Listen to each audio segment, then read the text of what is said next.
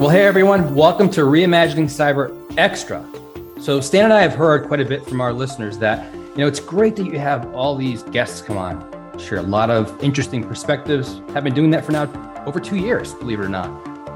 But, it'd be great to hear from the two of you directly. So we thought, hey, why not kind of bring forward some of the recent relevant interactions and news that we're seeing out there, participating in, and just share that with you and see how that goes, right? So it'd just be very simple, casual conversation amongst us as to some of those activities, some of those engagements that we've had, and we'll kind of kick it off today.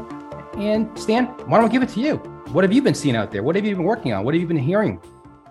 Well, actually, one of the things that's really cool, Rob, we've had Sean Tuma on our podcast twice, and I'd never had the opportunity to meet him in person. COVID got in the way of sort of meeting people, right? Right. I was in Dallas last week and had the opportunity to have lunch with him.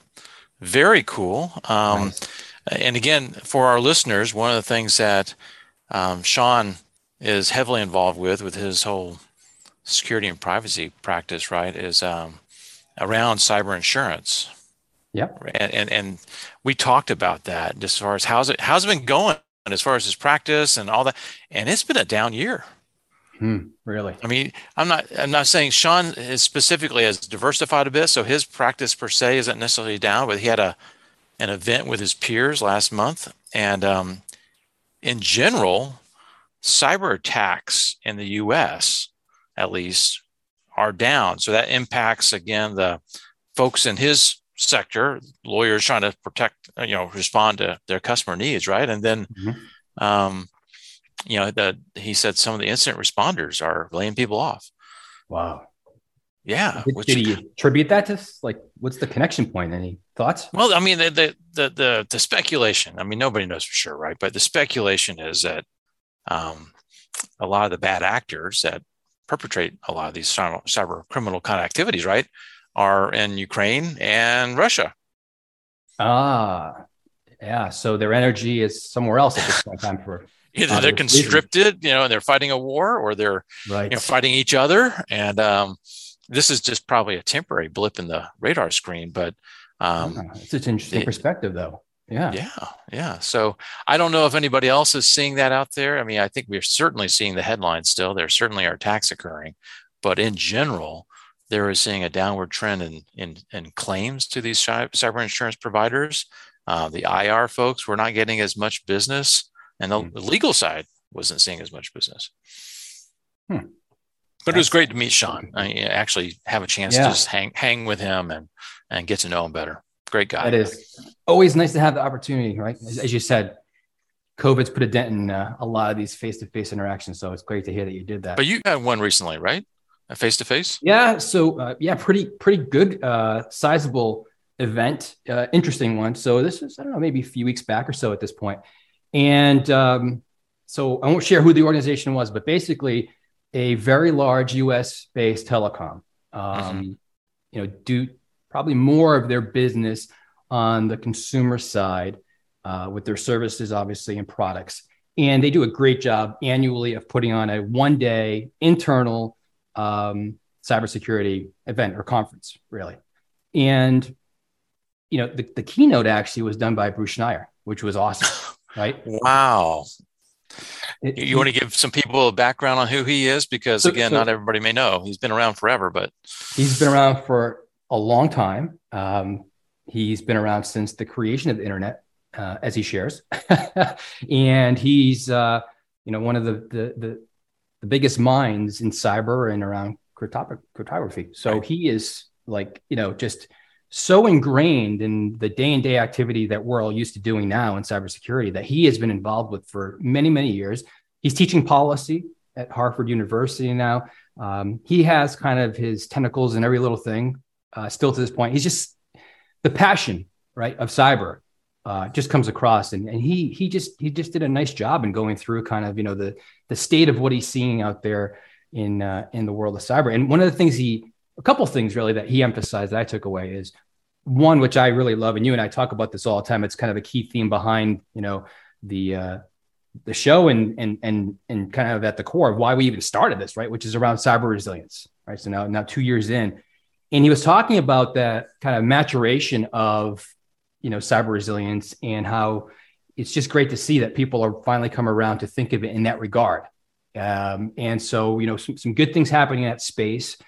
And the other thing that was really the main theme of the entire day, which he again included in his keynote, is all around the need to secure the software supply chain. And so if you think about that translated into this particular client of ours that we work very closely with, I'll say it was very refreshing to hear what they're doing.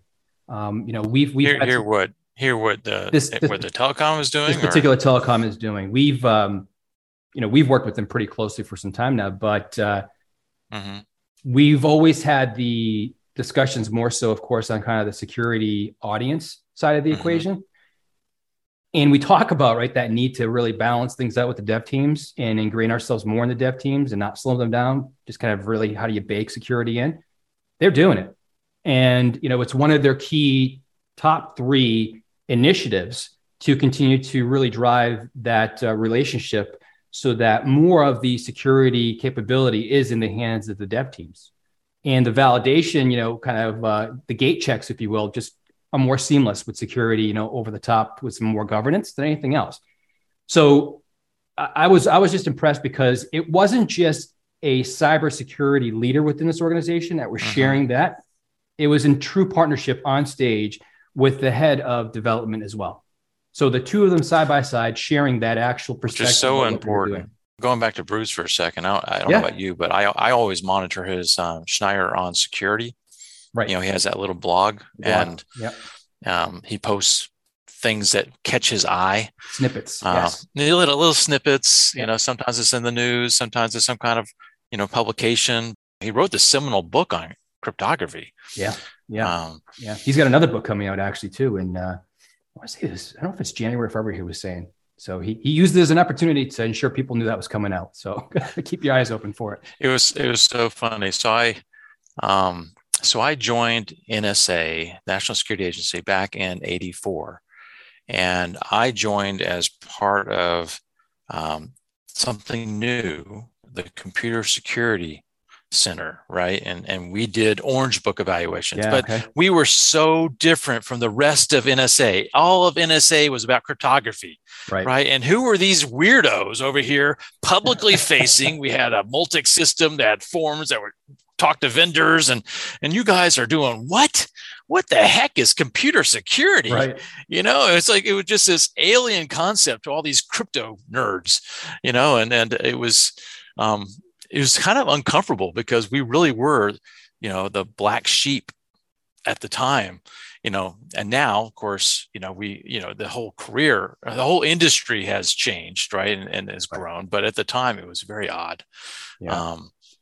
And all of us, even though we were doing computer security, we all had 3 weeks of learning about crypto, because if you're going to be at NSA, you better learn something about crypto. Of course. Well, what's interesting too is being, as part of that event with that telecom, it brought me back to my days being on the telecom side and running security as well. This is 20 years ago now. So it's just the kind of, back then, and this was more of a backbone provider that I was working with back then. And all of that really was very kind of, early stage security. It was firewalling, access control list, right? The basics at that point in time. And it's just crazy to think about, like, all of, in that time frame, like, just being in the industry, how it's all evolved. And that translation of, like, when I was in telecom, it was all about the networking. And then we had this access control list and the kind of beginning of some firewalling. Yet now we're really talking about the kind of, here's what's burning. How do you deal with the software supply chain? Well, these are the things we're actually doing. And honestly, back then I was like, geez, I feel like we're so far behind with telecom. But being there, again, a few weeks ago, it was like, they're actually kind of ahead of the curve now. And a lot of things that we've seen out there where, they're not truly partnering up with the dev teams and making that true embedding of security a reality. So it's just nice to see how that's happened. Well, one of the areas that we all know is sort of behind, or is trying to catch up, is whole operational technology. Yes. The OT sector. And we've talked some about that, right, in our podcast episodes. But I was at an event last week that the Department of Energy sponsored, and it was called the Energy Infrastructure and Environment Summit. And part of this is the whole exercise of trying to share from the government what the priorities are, what are they doing, some of the ways in which they're trying to move the needle. We have this infrastructure bill. What does that mean to the industry? I mean, $68 billion associated with green infrastructure. How can we actually help ensure this time around we build security in as they build that out? Because everybody wants to, like I have solar panels on my house now, and I want to have visibility into, what does that mean? How am I reducing my energy bill? Everybody wants visibility into the grid. Well, it's not made that way right now. Yeah. And so how can you actually provide access, but also control access? And one of the things that was new to me that I heard about at the event was a new guideline from DOE called cyber informed engineering. And it's sort of that, it offers a framework on how to engineer out cyber risks throughout the design and operations lifecycle. And it's really tailored for those OT engineers and operators. So kind of a build security in, but really with an OT focus, recognizing they have a different world than the IT side of the house. And they're hoping that guide will help with the decision process of how to apply those kind of controls to eliminate some of these avenues of attack that can occur in the OT environment. It's kind of cool. It is cool. And I'm glad to hear it because, we know, right, from the critical infrastructure side, it's been neglected, right? It hasn't been thought about. And obviously some events have opened people's eyes, and obviously current events are making it even that much more concerning. We've had some guests on to talk about that. I think we actually, now that you said it, we need to actually get some more guests on that topic going forward because it's so prominent, right? But I'm glad to hear that they're actually truly looking at ways to embed it in, and it's coming very much from the government perspective because, I think back to just a few years ago on kind of the medical devices side of the equation, right? And IoT and all these connected medical devices. And, there's actually a lot of good security that's occurring. Yeah, actually, I think we spoke to that product security director at Siemens, right? Brett Harris. We did. About how he's actually helping build security into the medical devices that they've got.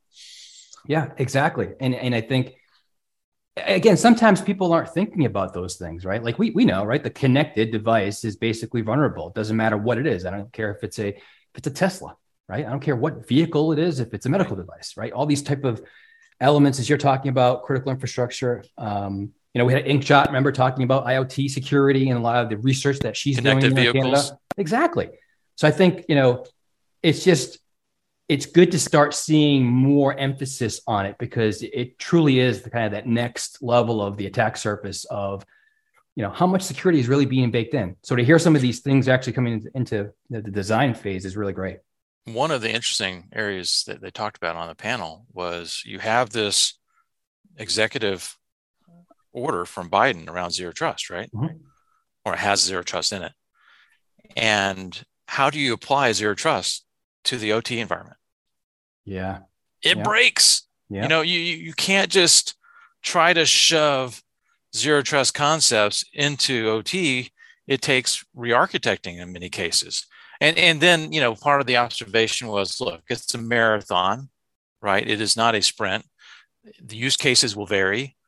Areas of focus, if you go back to the CISA, you have those different areas of focus, whether it be on network or data or identity.